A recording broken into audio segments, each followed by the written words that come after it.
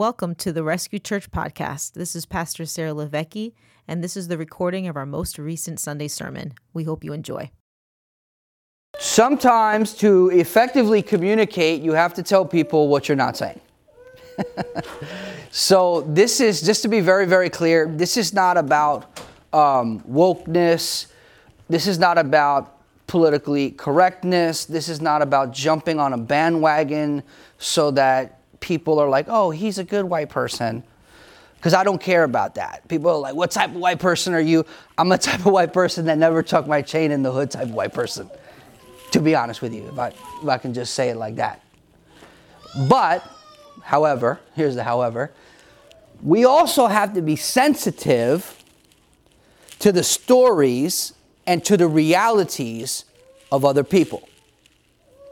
You see, this is very important. So the temptation is to move in one direction and to be woke and to take up a victim mentality and to think everything is this, everything is prejudice, everyone hates you, everyone's against you. That's not accurate. However, there are histories and there are things that have happened and are happening that are evil and wrong. And I'm going to let Sister LiVecchi share. Come here for a second, briefly. Share briefly what happened at school. The Trump thing. The kids. The prejudiced kids, Sarah, at school, my love. Oh, my goodness. I mean. A lot happens at school. Quickly, just stand by me and quickly. Okay. What happened? So that people can understand. So very recently at my high school, there was an incident talk about a couple weeks ago, where there's a few boys that started, I guess they had a sound effect on their phone that sounded like a whip, and pretending to whip each other and call each other nasty words, very derogatory as like N-word. What color were slave, they? White. Okay. And then they were directing some of their comments toward a table of black girls, and then started throwing stuff at them. So, and then supposedly one girl made a comment oh, this was the same kid that was riding around a bike with a Trump flag on the back of his bike last year or a couple years ago. So unfortunately so that's that. Yes. So the school had to address the whole thing and all that fun stuff. So this is important. I want you to understand something. Not every white person that likes Trump is racist. Right? We know that. I voted for Trump. I don't apologize for that. I don't really care who feels good about that or not. I'm just letting you understand that these are the realities in which we face.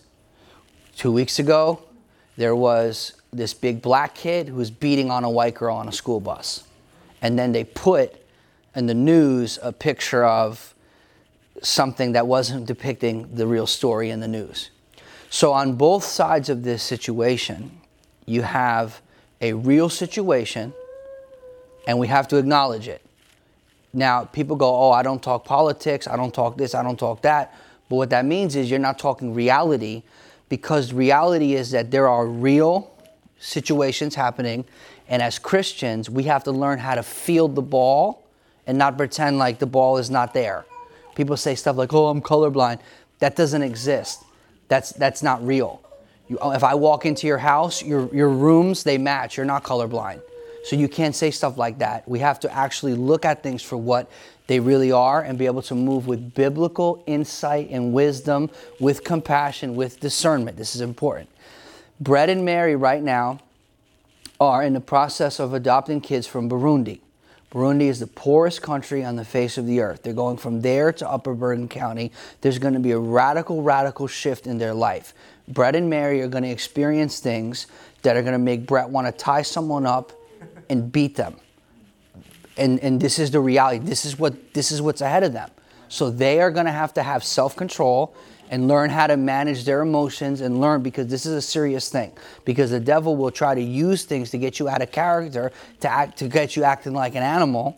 And you have to learn how to field the ball with wisdom, with strength, with authority, but not get outside of that. So the things that I'm saying to us today, they affect our community, personally and intimately. So it's not just something out there, but it's something in here. So what I'm going to endeavor to do today is I'm going to endeavor to give us kind of like a biblical understanding of that we come from one blood. Acts 17. We are, whether we acknowledge it or not, we are one people. And so that's another whole thing. But I want to show you just a few things because this is really, really important. I will give everyone my notes if you want it. You don't have to take pictures of it. And yeah, so here we go. And this is Paul the Apostle when he's preaching at the Areopagus to the Greeks. He's at a very multicultural place. He's at a place where worlds collide, similar to an urban metropolis today.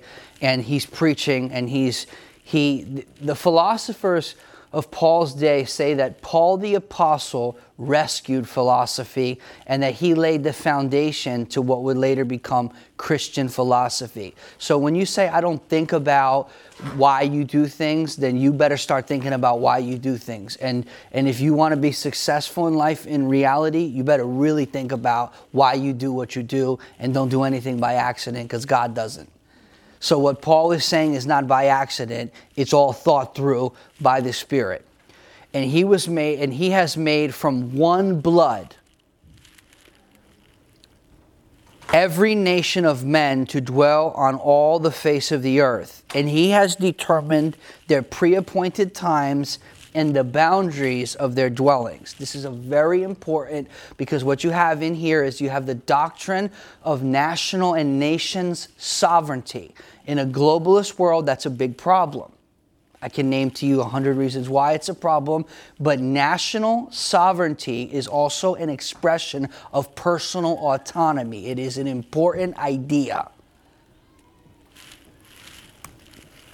In the beginning, God formed man from the dust of the earth. Earth and dust is not white. I don't know if you remember Mecca. Remember Mecca, the clothing when we were kids, Mecca? Well, they had on their shirts the cradle of civilization. You remember that?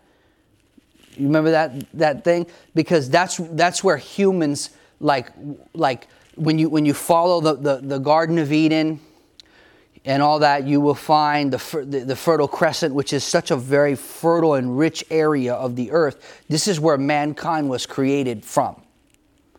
There's rivers, there's boundaries. In Genesis, God shows where he formed man from the dust of the earth. This is a very important thing. Now, scientifically speaking, from brown, you can get white. From white, you cannot get brown. We will be in Haiti, and we'll be walking around, and you will see someone who is albino. And they are whiter than Zoe. I'm talking about milk white, and they came from two black parents, like midnight black. And yet from that you can get white, but from white you cannot get black. So scientifically, the first man that God created from the dust, Adam, man of the red earth, the first man that God created was brown, probably a dark brown. This is historically accurate. See, we're going to have to address some things today because this is very important. Now, the Bible turned white during the Renaissance because the whites controlled the arts, which was like the media of their day. What do I mean by that? I mean, if you go to the Sistine Chapel, we've been there. They said no filming in there. I was walking around filming, I was like, and so anyway, and so we went there, and it's poor Sarah. And so, I'm like, have you ever got thrown out of the Sistine Chapel? No, not yet. But so we went there, and you look, and it's like everybody's white. And you go, wow, that's amazing. And then you look and you go, God is white. Wow, that's really amazing. To create a God in my own image, isn't that beautiful? I've been to a black church in Perth Amboy. Jesus hanging on the cross with a fro. Oh yeah, I'm so sick. I'm not. You go to a little Chinese church. Jesus is 5'1". He looks like the delivery guy. He's like 93 pounds. I handle dumbbells bigger than that guy. What do? we create a God in our own image. It's called idolatry. That's not good. See? So they painted Christianity white, which isn't historically accurate. That's a problem. Here's why it's a problem. Because when you look at what some white people did over the course of history, it makes black people feel like, yo, I don't want that. That's not what I don't want that. But that is not Christianity. So this is very important. So in an understanding, you have Hebrew Israelites that emerge. You have the Nation of Islam. You have just black people that just hate white people. Because of the history and the reality of what happened. This is why some people do not resonate with Make America Great Again. Well, they go, great for who? You genocided Indians, natives, and then you built a nation. A good part of your nation's infrastructure was built on slavery. So when we say Make America Great Again, what does that mean? Are you talking about pre-Reagan, good economy, strong America? Okay, cool.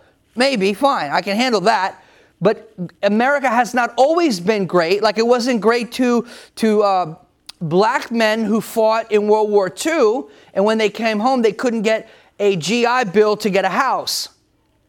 So what does that create? That creates systemic poverty.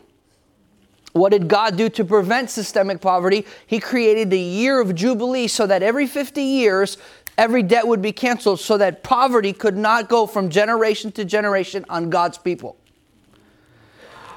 I'm not trying to have us be angry at white people or hate white people or elevate black people, because that's not what this is about. We are equal in the eyes of God. In God's eyes, we're equal. But in reality, there's not equality. Okay? And so what I want to do for us as Christians, because we are called to love all people. I cannot love you if I'm afraid of you. That's one thing. You cannot love people you're afraid of. You cannot minister to people you're afraid of. You cannot minister and love on people that you're suspicious of. You cannot love people that you have a chip on your shoulder towards. So whether we're looking at this from through black eyes or through white eyes, we want to look at it through Christ's eyes, but be able to see the whole situation so that we could speak effectively in our generation and not be ignorant. Because Christians specialize in ignorance, a lack of self-awareness, and of just plain a lack of understanding as it relates to history.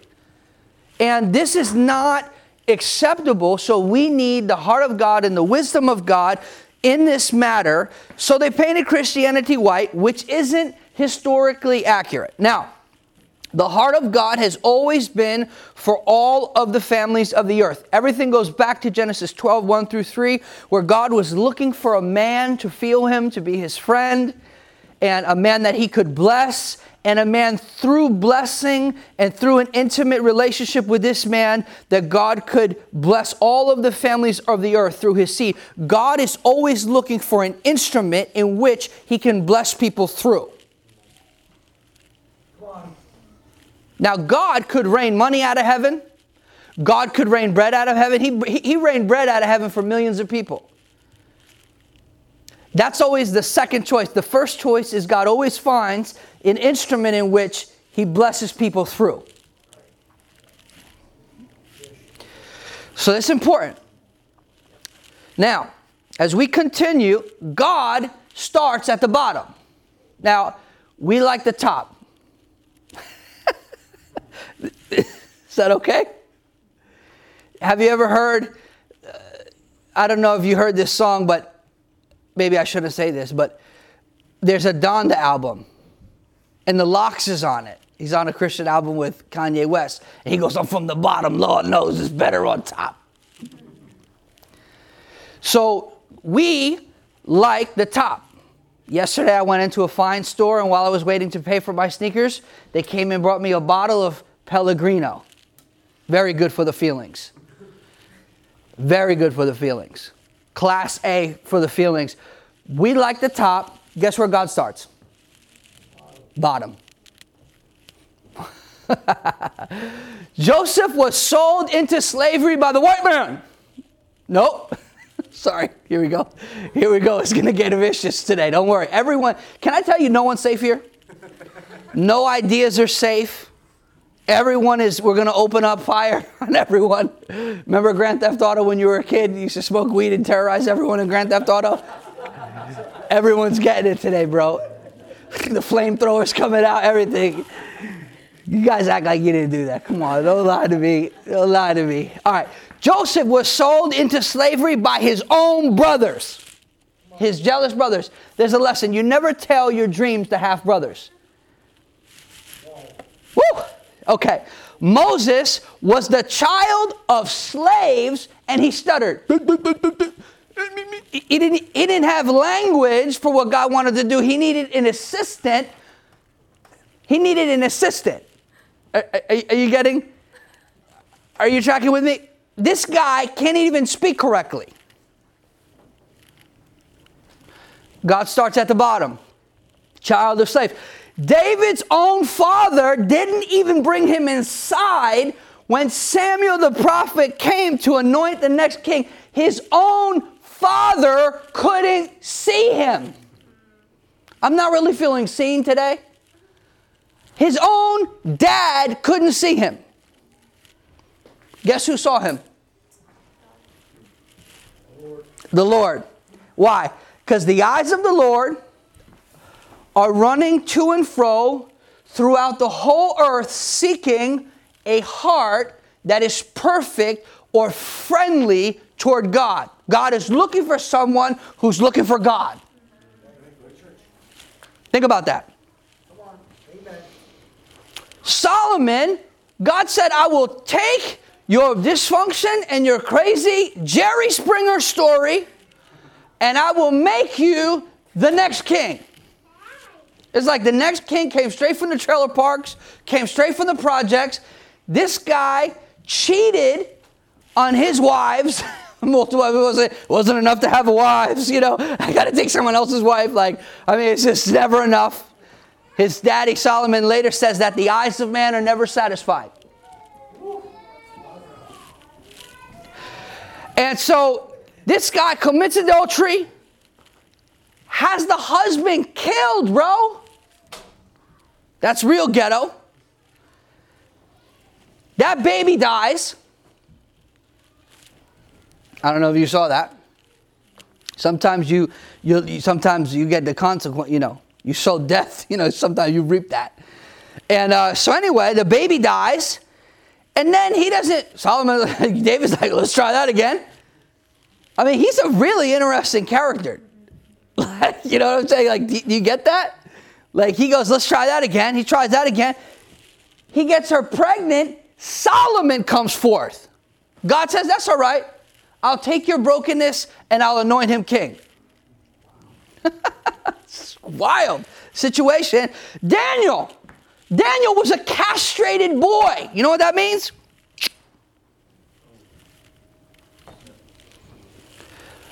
Jesus. What about Jesus? Born in a manger, his crib was a feeding trough where unclean animals ate from. This is, I can go through the Bible and do more of this, but I want to establish to you that God has a habit of starting on the bottom. Really interesting. Some of us come from the bottom.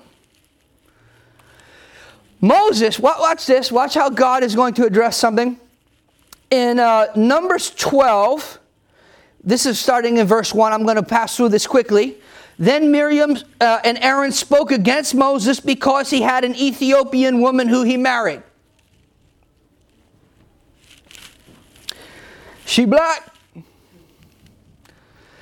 And he didn't like that. They didn't like that. He married an Ethiopian woman and they said, has the Lord indeed spoken only through Moses? So now their prejudiceness is causing them to question God's appointed authority. See, If you don't check your preference, it will rob you. We all have preference. Preference is not prejudice. But when they start speaking against who God has called because of their own issues, that's a problem. That's a big problem. Has God only spoken through Moses? Has he indeed not spoken through us also? And the Lord heard it. Now Moses was a very humble man, more than all who were on the face of the earth. That's Moses talking about himself. It made the book, so it must be true. That's just amazing. You can actually have an accurate perception of yourself, and just because you have a big following doesn't mean someone's proud. So don't assume that just because someone has a big following that they think that they're big, and just because someone has a little following they think that they're small. That's not how you measure things. It's a hard issue. So anyway, let's continue here. Suddenly the Lord said to Moses, Aaron and Miriam, come out, you three, to the tabernacle of meeting. So the three came out. Then the Lord came down in a pillar cloud and stood in the door of the tabernacle and called Aaron and Miriam, and they went forward. And he said, hear now my words. Is there a prophet among you? I, the Lord, make myself known to him in a vision. I speak to him in a dream. Not so with my servant Moses. He is faithful in all my house, and I speak with him face to face. That's different. I speak with him even plainly and not in dark sayings. And he sees the form of the Lord. Why, when they were not afraid, do you speak evil against my servant Moses? So the anger of the Lord was aroused against them, and he departed. And when the cloud departed from above the tabernacle, suddenly Miriam became leprous as white as snow. Look at God. Oh, what's up? You don't like black people? Oh, that's all right. You turn crusty and white. Oh, you like idols? Oh, you're good. No, oh, you're good. You like idols? You're good. Go ahead and move to Babylon for 490 years. Go ahead. You're good.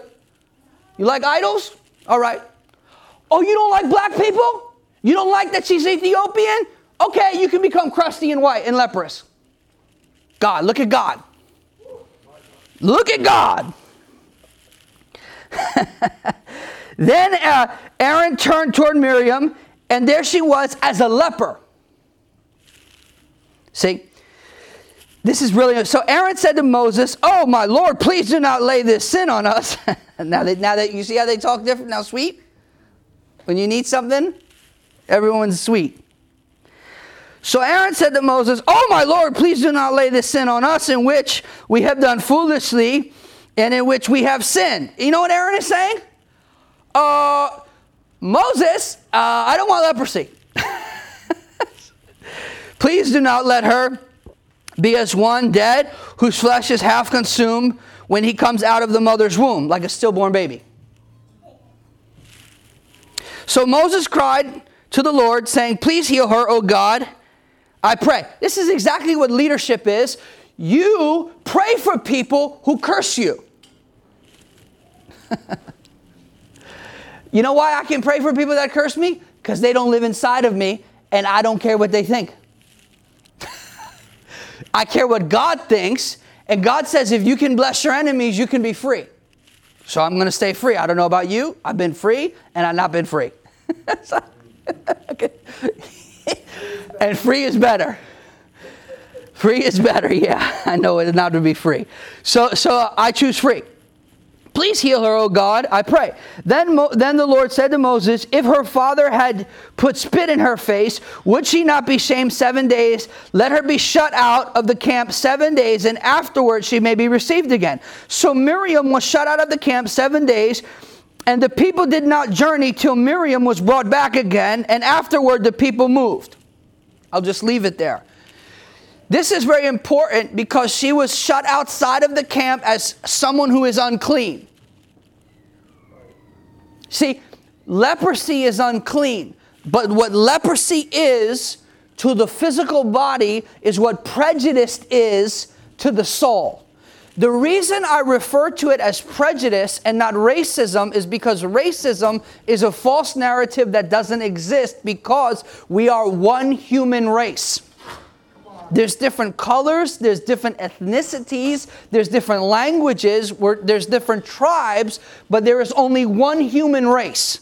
So the notion of racism is itself racist, because that was what people used the U.S. Constitution to say, that black people were 3/5 of a person. And then they used scripture, they misused Genesis, the 9th chapter, to oppress black people and to validate slavery. But what slavery is really rooted in, and this is why we can't find healing in America, is not color, it's rooted in greed. This is why you go to church conferences, a black guy washes a white guy's feet, a white guy washes a black guy's feet, they hug, they cry, they blow the shofar, they act weird, they put it on picture, but nobody can get free because the issue is greed. It's not black or white. That's the real issue. That is the thing that holds this thing hostage. We go, oh, I'm sorry, I'm white. You know, and it's like, I'm not going to apologize to you because I'm white. And I don't feel bad for you because you're black, but here's a situation that happened historically. Let's address it accurately. Let's repent of anything that we did to participate with it, and let's move forward with love and understanding. Come on. Amen. We have, in our generation, we are going to get victory over this foul spirit. We're going to break these things back. It will not have any authority in our church. No authority. Everyone is welcome here. So now prejudice is paralyzing. What do I mean? They couldn't move until this was dealt with. There are some things that are in your life that you can't move until you deal with it. How do I know? I've been there. I'm not pointing at you. I'm telling you, you are stuck until you deal with this one thing. Are you with me? So now, millions of people, there's like almost 3 million people can't move because this one lady has got an issue in her mind and in her mouth that manifested in the physical. This is a problem. You cannot go forward until, again, you deal with it. This shows you, how does God feel about prejudice? He hates it. He doesn't tolerate it. Immediately, he addresses it. Immediately. Now, there are things in the Bible where God immediately, I'm going to preach a whole sermon on this one day. It will scare the hell out of everyone. Where God immediately releases judgment. Immediately. Immediately. Swift. And if you're a parent, you know that there are times when you immediately have to deal with that child and what that child is doing, because if it's not, it'll be harmful to that child and other children if you don't deal with it immediately. And it's not loving to overlook it. You better deal with it right now. And not in anger, with discipline, or else you're going to have a major problem on your hands. Now, I want to talk to you about the African contribution to Israel as a nation. Cush is Africa. Some believe it to be Ethiopia, others Sudan, but they agree on this specific region. This is very important. The curse of Ham is not a curse on all black people. It was a curse on Canaan, who will be a slave to his brothers, not to white people. Not to white people, his brothers. That's a whole different thing. That's another, there's layers to this. So white people during the 1860s, is that correct? When was that? Did you say the 1860s? During around the 1860s in America, Baptist leaders, national leaders were using and abusing, Southern Baptist leaders were abusing Genesis 9, and they were using scripture incorrectly to oppress black people. That's evil. That is not Christian. It is not New Testament. It is not kingdom. It's evil and it's wrong. And it needs to be repented of. Even to name the Southern Baptist Convention the Southern Baptist, that word Southern has implications of it that are deeper than a Mason-Dixon line. So they should really change that up, but they're not asking my opinion. But if they invite me to their conference, I will go and rebuke them. And I wash their feet, and but I'm not apologizing for being white. So anyway, Ephraim and Manasseh, who are they? Ephraim and Manasseh, they are sons of Joseph.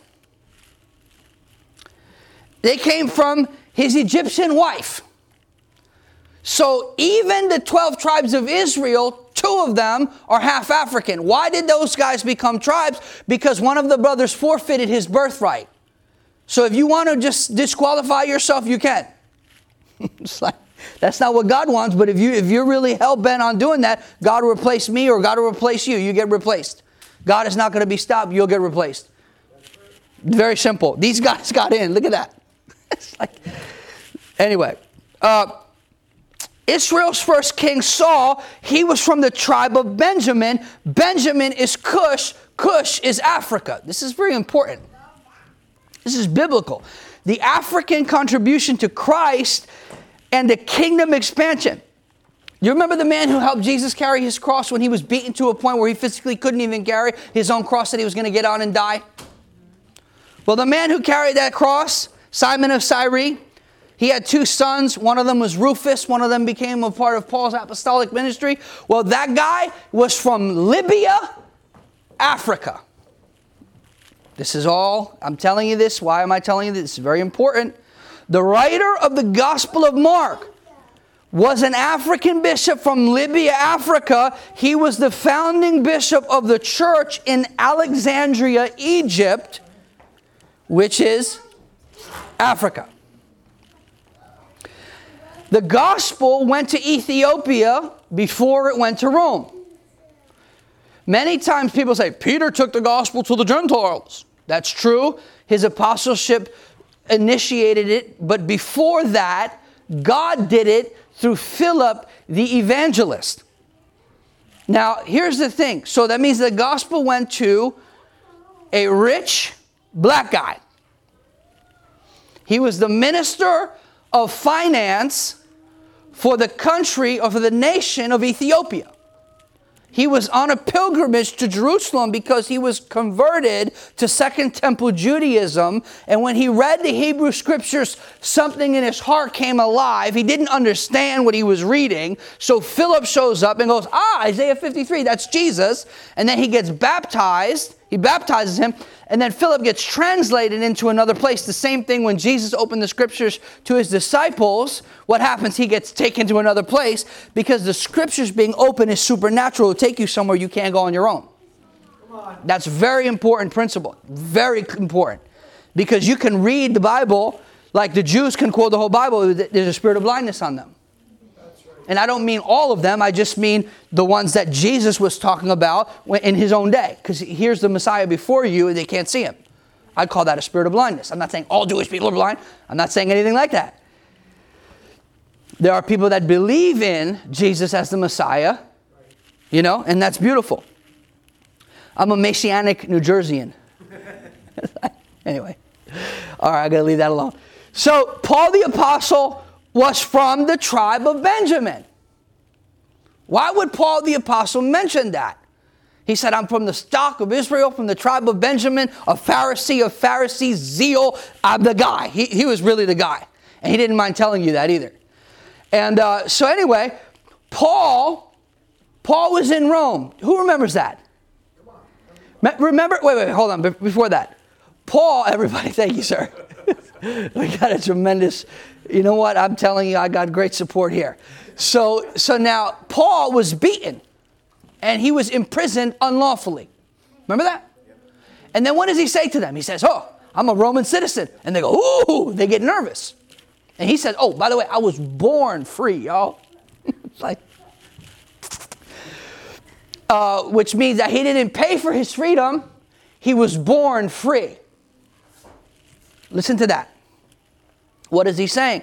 Here's what I can deduct, perhaps. They probably did not perceive him to be a Roman citizen because his skin was darker than most Roman citizens.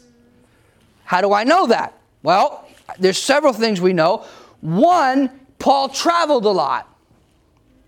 And in the ancient world, people who traveled had access to money. Because you don't move around without money.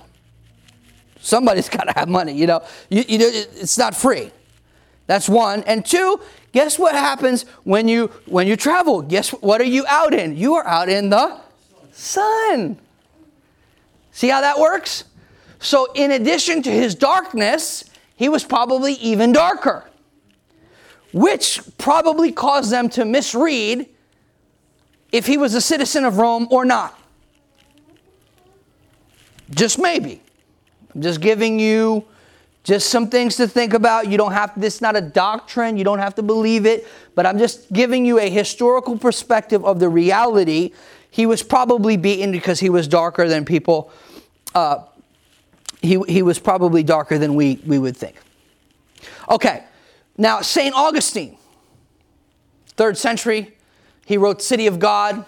He is the one that brought forth the doctrine of what is called a just war, which is very interesting. Anyway, I'll leave that alone as well. But he wrote the famous book, City of God. When you look at pictures of him, he looked white. Can I tell you something? He's not white. He was never white, nor will he be white. It's like, you're like, why does this matter? Because it's not accurate historically. That's why it matters. That's why it matters. Augustine, he was a theologian and a philosopher. He was of Berber origin. I'm going to give you a free nugget. The Berbers they're from Morocco. They are nomadic people. This is really something fascinating about the Berber people. The Berber people have never fully been conquered because people didn't know their language. That's another free one. I'm not gonna unwrap that one for you. But that's something. So he was actually a bishop. He was the founding bishop, actually, of the whole situation in a city in Algeria. Annaba, Algeria, today. So now, why am I taking time to say this? Because, as I told you before, during the Renaissance, Christianity was whitewashed. And whoever controls the media tells the story. And that's normal in every generation. Whoever has the money makes the rules. The lender is a servant. The borrower, rather, is a servant to the lender. It don't matter what color your skin is. It's like, this is the reality. Like, whoever has the money makes the rules. Whoever calls the meeting determines the dress code. So this is how it works. This is the reality of the situation. Now, I have to say this to us because we are living in a culture that is hostile toward facts. It wants to reinvent its own facts that are not facts. They're based on feelings. How do I know this? I caught Forbes doing it the other day. Forbes said that Syria, an earthquake that just happened in Turkey and Syria, was the greatest tragedy of our day. I lived through the greatest tragedy of our day. No, it wasn't. There was more dead people in the city I was in than in that whole situation. And that's a bad situation, and I'm not minimizing 20,000 people dying because they're people created in the image and likeness of God and their life matters. Right? But that's not accurate. Now, the fact checkers didn't bother them. They're harassing me. It's crazy. So I'm sharing this because this is important for us to understand. Now, let's talk about the prejudiced prophet. Oh, you think God can't use someone who's messed up? Jonah. I got to give you Jonah's. What a disaster. You know, God, do you know that God knows how crazy we are? And God does not choose us based on us. God chooses us based on Him. God could have chose Amos or someone that would have participated with him better. God chose Jonah, who was a man who was really not really good. I'm gonna just read you. This is like, let me just read you just like a verse or two. This is verse 1. Now the word of the Lord came to Jonah, the son of Amittai, saying, Arise, go to Nineveh, that great city, and cry out against it, for their wickedness has come up before me. But Jonah arose to flee to Tarshish from the presence of the Lord. It's like, what? This guy is like, Jonah's like a little kid. He's like a little baby. You tell a little kid something, he will do the opposite and look at you. Like my little guy, he doesn't care. That guy, Abel, he doesn't care. He'll look you dead in the face and be like, what's good? Like, he doesn't care. He's going to do whatever he wants to do. And then the little guys too, they will be willing to face the consequences. Because what they want to do in their mind is more important than what you say. That's like Jonah. Jonah's like, he's like a 40-year-old baby. God says, go over here. I want to save these people. He runs. This is a guy that makes the Bible? This guy is a disaster. He's prejudiced. He doesn't like the Ninevites. He wants God to judge them. God wants to save them. That's like religion. Religion always wants God to judge who God wants to save. We're going to have to pastor a whole bunch of crazy people. Get ready. Over the next 10 years, people are going to destroy their life, and we're going to have to pastor them. Mutilated people, all types of people. We're going to have to, Anyway, so now this is really something.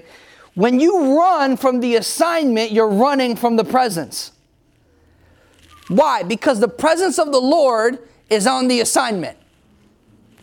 The presence of the Lord is not just on a person. The presence of the Lord and the favor of the Lord is on an assignment. People are not just sending me things all the time because they like me. In fact, I may not be that likable, especially if I told you what I really think. You may really not like me. The favor of God will come upon my life because of the yes. And God doesn't care how anyone feels about it. I want to tell you that. He knows. He'll tell you. We walk in favor. Sarah, do you know what happened the other day to Sarah? Now Sarah's even getting blessed because she's not play hating on me. Tina knows she got free shoes in the mail too. That's why she's happy. Look at that smile. You start getting free stuff, you'll be happy too. Sarah buys a bookshelf. Not a bookshelf, some sort of shelf for clothes, because my clothes are everywhere. All my stuff, it's like they live in my storage unit. And so she wants to buy these shelves. This is real talk too, this is true. So she buys these shelves, and they tell her, oh, it's not coming. We can't come, it's gone, it's not here. They refund her. So we go to IKEA, she buys another shelf, I take a nap. By the time I wake up from taking a nap, the shelf is together. This is the type of woman she is. And, DK and I are blessed. Both of those women were saying, we'll take you to the airport.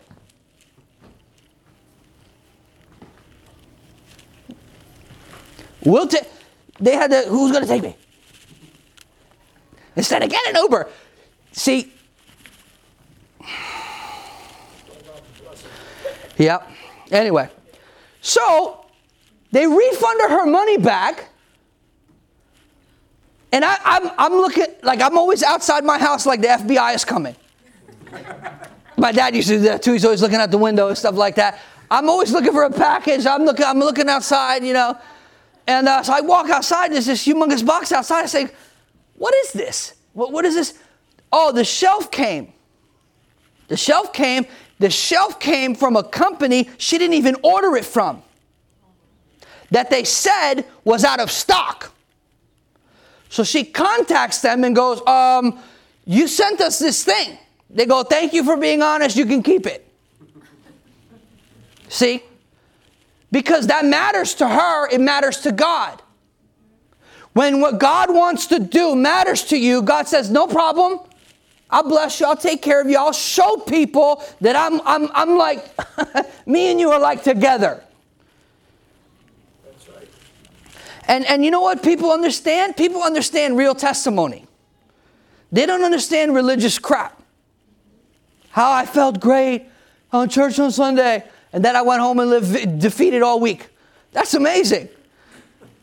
They see, man, God is blessing you. Look at you, man. Woo, you look good. You're happy. Woo. They see the reality, not the talking. So anyway, Jonah's crazy self runs from the presence of God, and then they throw him overboard. They're going, because these are all superstitious people, they're like, yo, what's the deal with this guy? Who's on our boat? Some of y'all, listen to me, some of you need to throw someone out of your boat because you're in a storm because you got the wrong people in your boat. Yep, get rid of every Jonah in your life. Throw him right over. Because his craziness brought something to them. That's why, you got to learn how to shake things and people loose.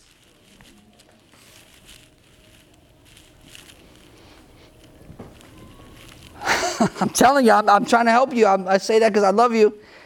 So they throw this crazy, prejudiced prophet. This is so wild. Look at the Bible is amazing. I mean, they throw this prejudiced prophet overboard. Then a fish swallows him. You're saying a fish? This is crazy. He gets spit up on the shore. Guess what the people on the shore worship? Dagon, the fish god. So God took into the equation Jonah's craziness and said, that's all right. I am sovereign. And although you didn't sign up to be spit out of a fish, I, for my own purposes, will do what I want to do. How you like them apples? And then Jesus likes the story so much.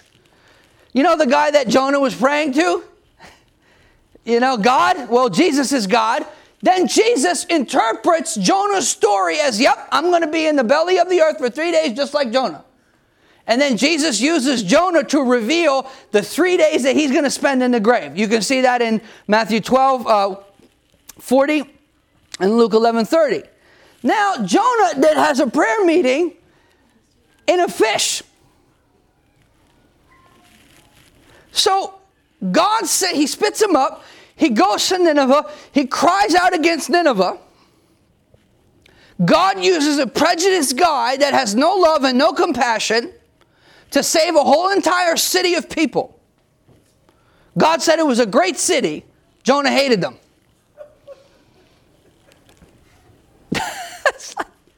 Then, it's classic, then Jonah is upset with God. He's mad at God for saving these people.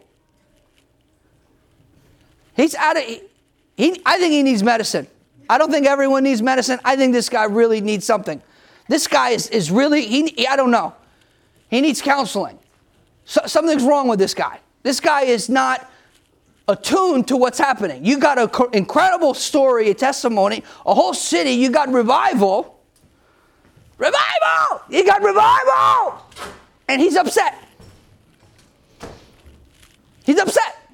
Mad. Hates these. He wants God to judge those people. So then God says, that's all right, Jonah, you know what? You're having a rough time.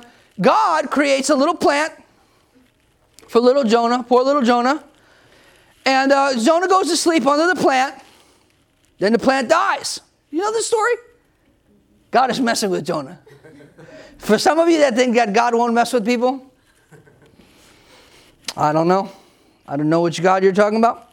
Then the Lord said, is it right for you to be angry? So Jonah went out of the city and sat on the east side. All right, let's continue. I'm going to, verse 8. And it happened when the sun arose that God prepared a vehement east wind, and the sun beat on Jonah's head, so he grew faint. Then he wished death for himself. You know that Jonah wanted to die 2 times during this whole thing?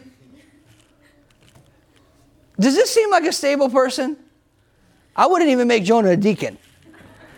I mean, this guy, he can't even pass out bread here. This guy is a tremendous disaster. Then God said, Jonah, is it right for you to be angry about the plant? He's always angry. And he said, is it right for me to be angry even to death? He tells God, I can be angry and I want to die.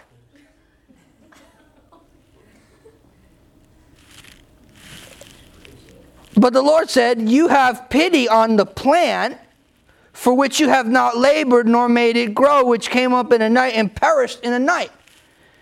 And I should not pity Nineveh, that great city in which more than 120,000 persons who cannot discern, watch this, between their right hand and their left, and much livestock.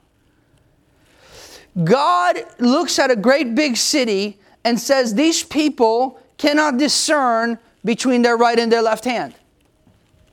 This is indicative of the time and the culture we live in today. You asking a Supreme Court justice, what is a woman? She can't even tell you what a woman is. This is the culture. This is not a college student that hates her dad. You know, a white girl that paints her hair blue and hates everyone. This is a Supreme Court justice who could not tell you what a woman is. I don't know if you're catching this situation. I mean, this is really, we are living in the midst of a crooked, wicked, and perverse generation where people do not know their right hand from their left, yet God has compassion. And we should too. And Jonah cares more about a plant than people. We live in a culture that is more concerned with the earth than the peoples of the earth. They want to abort babies so that the environment can be better. We want to go green while they rape Africa and Afghanistan of the raw earth minerals that they're going to make all those batteries with. People have lost their minds. And then they feel good about themselves because they went green. And I am moral, and I am righteous, and I am upright. No, you are delusional, actually. And I love you enough to tell you. Now, the cross is something that slays cultural enmity. Now, remember this, in the temple there was a wall of separation that did not let women and Gentiles in. But that was broken down in Jesus' own body and then the temple. Because it actually came down. It's like, anyway, Ephesians 2, 11 through 18. I'm going to read this. We're wrapping up. Therefore remember that you, once Gentiles in the flesh, were called uncircumcision by what is called the circumcision made in the flesh by hands, that at the time you were without Christ, being aliens from the commonwealth of Israel and strangers from the covenants of promise, having no hope and without God in the world. But now in Christ Jesus, you who once were afar off have been brought near by the blood of Christ, for he himself is our peace, who has made both one and has broken down the wall of separation, having abolished in his flesh the enmity, that is the law of commandments contained in ordinances, so as to create in himself one new man from the two, thus making peace, and that he might reconcile them both to God in one body through the cross, thereby putting to death the enmity. There is no cultural enmity. We are created in the image of God. The cross of Jesus slays cultural enmity. We love all people. It doesn't matter their economics. It doesn't matter their ethnicity. It doesn't matter their color. It doesn't matter their religion. We are a people who love all people, even if we don't agree with them, even if they're crazy, even if they hate themselves, we still love them. It's like, you know, and the whole transgender spirit, like I hate who I am and you have to love who I'm not. No, I love you. And that's not good for you. You know, anyway, just want to tell you we love you. So prejudice is rooted in pride or fear. Pride and fear are both anti-Christ. Anti-Christ. They're against Christ. Okay? We're almost done. Sister LiVecchi's here. She's going to be... I'm nervous now. Preference is not the same as prejudice. You have to understand that. That's important. All right. Now, because God is not a respecter of persons, his children should not be prejudiced because he is not. That's very important. Now, God starts at the perceived bottom. Everybody hates white people now. Did you notice that? White people are not trending. Can I tell you that? Are you like,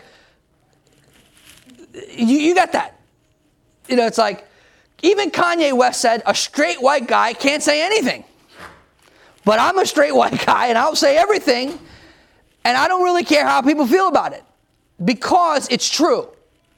And you cannot say we love people if we're not willing to be honest about what is true. That's not love. So in 1906, in America, God starts at the bottom with William Seymour, who is a one-eyed black guy. He is the child of freed slaves. This guy is from the bottom, from the perceived bottom. And that's where God chose to pour out his Spirit. And from that place in 1906 in Azusa Street, Los Angeles, the gospel went to the nations. From that place, because God said, oh, you don't like black people?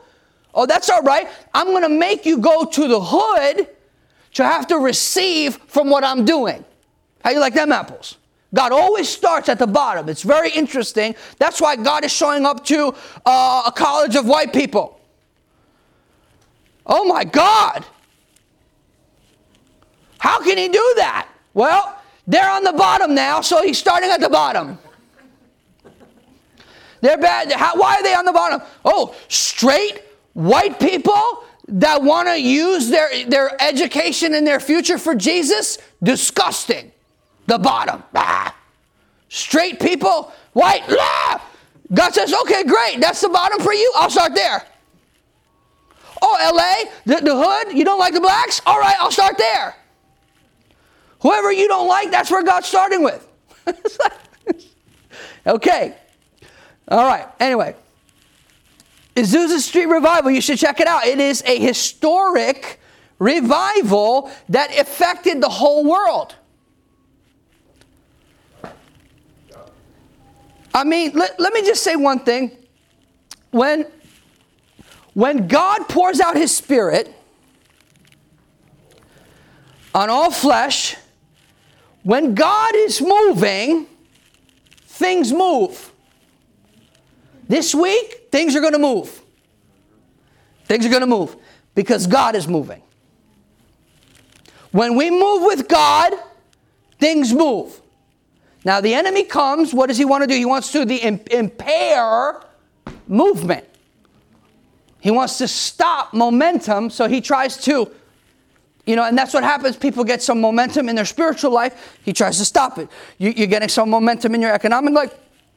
He tries to stop it. You're getting some breakthrough in your relationship. After a long time, finally you're starting to learn how to communicate. Like, finally you're doing what you're supposed to be doing. Finally, you start cooking dinner, and all of a sudden you're sick. It's like the enemy always is trying to break up and disrupt the momentum and the movement, just so you know. But when God shows up, everything is different. I mean, God showed up to Azusa Street, and people had to go there. One of the things when God starts showing up is that people come. People come. And some people, they don't want what God is doing, so they leave. Like here, I'll tell you the truth. You will not find people here that stay in this church if the woman is not down for the kingdom. They'll leave. Because I don't stand for disorder, and Jezebel can't speak here. She'll be put on notice. So they won't stay here. They'll go where they can tolerate Jezebel. They can live in sin. They can tolerate immorality. They can do that where they can be comfortable with their demons. Not here. Go somewhere else. We're contending for fire. We want fire. Listen, I didn't get saved to play games in a double-wide storefront church in the hood. I came for God to pour out his Spirit and send people into all the world. Yes. That's it. And all the world is right here. We're almost done. God bless Sister Monica for these artworks that she did. I love this one. Is my favorite one right here. Sanctification makes us pure in heart. You know the greatest thing that you can have is a pure heart? Because if you have a pure heart, you can see God. If you have a pure heart, you can see the best in people. You can see who someone is becoming. It doesn't mean you don't see what's wrong, by the way. Paul said, I pray that your love would abound more and more in all knowledge and discernment. I'm born again. I wasn't born yesterday. I may see the good in you, but I still know you're crazy and evil still. But I see that there's potential there. So some people are worth it.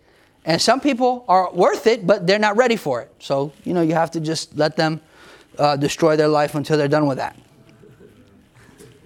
No, it's really true. You know how we are. We're crazy. Especially Christians who know better. We can be really... All right. Now, love and truth is the answer. Accusations come from Satan. So you can't be just accusing someone of something without any proof. It's actually sinful to bring railing accusations against an elder without proof. And things need to be established under 2 or 3 witnesses. So this is an important precedent. Accusations are from Satan. Satan is the accuser of the brethren. He will always make up reasons why something is wrong, why something is wrong with it. Why. He'll always bring up that. He puts thoughts in people's mind. Crazy stuff. Crazy. I can say things, but I'm gonna hold my tongue. But anyway, accusing someone of being prejudiced isn't wise. That's the thing now. If you don't disagree with me, they go, you're racist, man. Oh, I'm racist? Why? Because I told you you're wrong? Because I said what you believe is not true? That's why I'm racist now? That happened to me when Obama was president. I spoke against him. And they're like, oh, you're racist. I go, you want to come spend Haiti? You want to come to Christmas and spend Haiti with your people? Come with me to Haiti. I didn't hear anything after that. People like to talk, but no action. No action. Anyway, questions bring answers. Accusation brings offense. We have to learn to be good question askers. You can always locate what is on someone's mind by the questions that they ask. Questions really locate us. My pastor taught me that language locates you, and I said, that's great, and I got another one too, add to that. Questions locate you. Here's another one. If we are going to minister cross-culturally, we will have to sacrifice our preferences for kingdom purpose. Our preferences. Preferences are great, but they will die on the altar of purpose. Bless you. Because can I tell you something? Can I be honest with you? It doesn't matter what I want. It matters what does God want. Oh, I don't like this building. Oh, I don't like this place. For years people told me, you got to get out of there. You got to get out of here. You can't stay here. And I'm telling you, I never believed a word anyone said. I never let that into my spirit because I always knew that if God would move, we could be in a cave with no mailing address, with nothing, and God will do it. I'm not interested in man doing it. I'm not interested in a slick program. I'm telling you, with anything and with everything, I want to see God move in power. That's what I want. People are like, what do you want here? That. Because everything else that I want is on the other side of that. So instead of chasing all of that, I'm going to chase Him. And then that will chase me.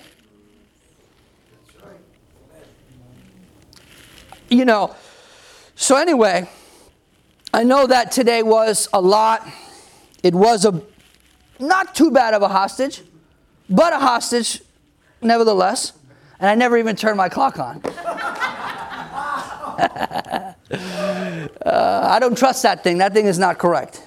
That thing is 5 minutes. Sarah probably said that way for me. No, I'm just playing. But in closing, here's what I think is important for us. We have to have a spirit of compassion to hear people's pain and to hear people's story and to love people well and to weep with those who weep, to rejoice with those who rejoice, to be present with people in their pain, to be present with people in their breakthrough, to celebrate people. You know, that's that's a real part of kingdom life, is celebrating with people. Like when you get your first kid, or you get your first, I don't know what it is that you want that matters to you, but like legitimately celebrating with and for people, instead of being suspicious about people. The world is suspicious. The world is like, why that? That spirit has no place here. You know, like people can get suspicious about me. Nobody cared about me for 5 years when I barely got paid. Nobody cared. In fact, only one person, and it's Brett, ever asked me, are you okay? Do you know that in 7 years of my wife doing virtually everything for free, only one person asked, yo, does she even get paid? One person. So then people see you're blessed and they're looking at you and they go, what kind of shoes are those? What is this? What is that? Oh yeah, what that is God's faithfulness and me not tapping out when I wanted to tap out every week. Oh, you know, you're moving freely. Yeah, we're moving freely, very freely, by the favor and the grace of God, by God's grace, not our strength. But guess what? People see us shine. They don't see a struggle. They don't know the things that you never said to anyone, that you never told anyone, that you never complained about. They just see this. They go, oh.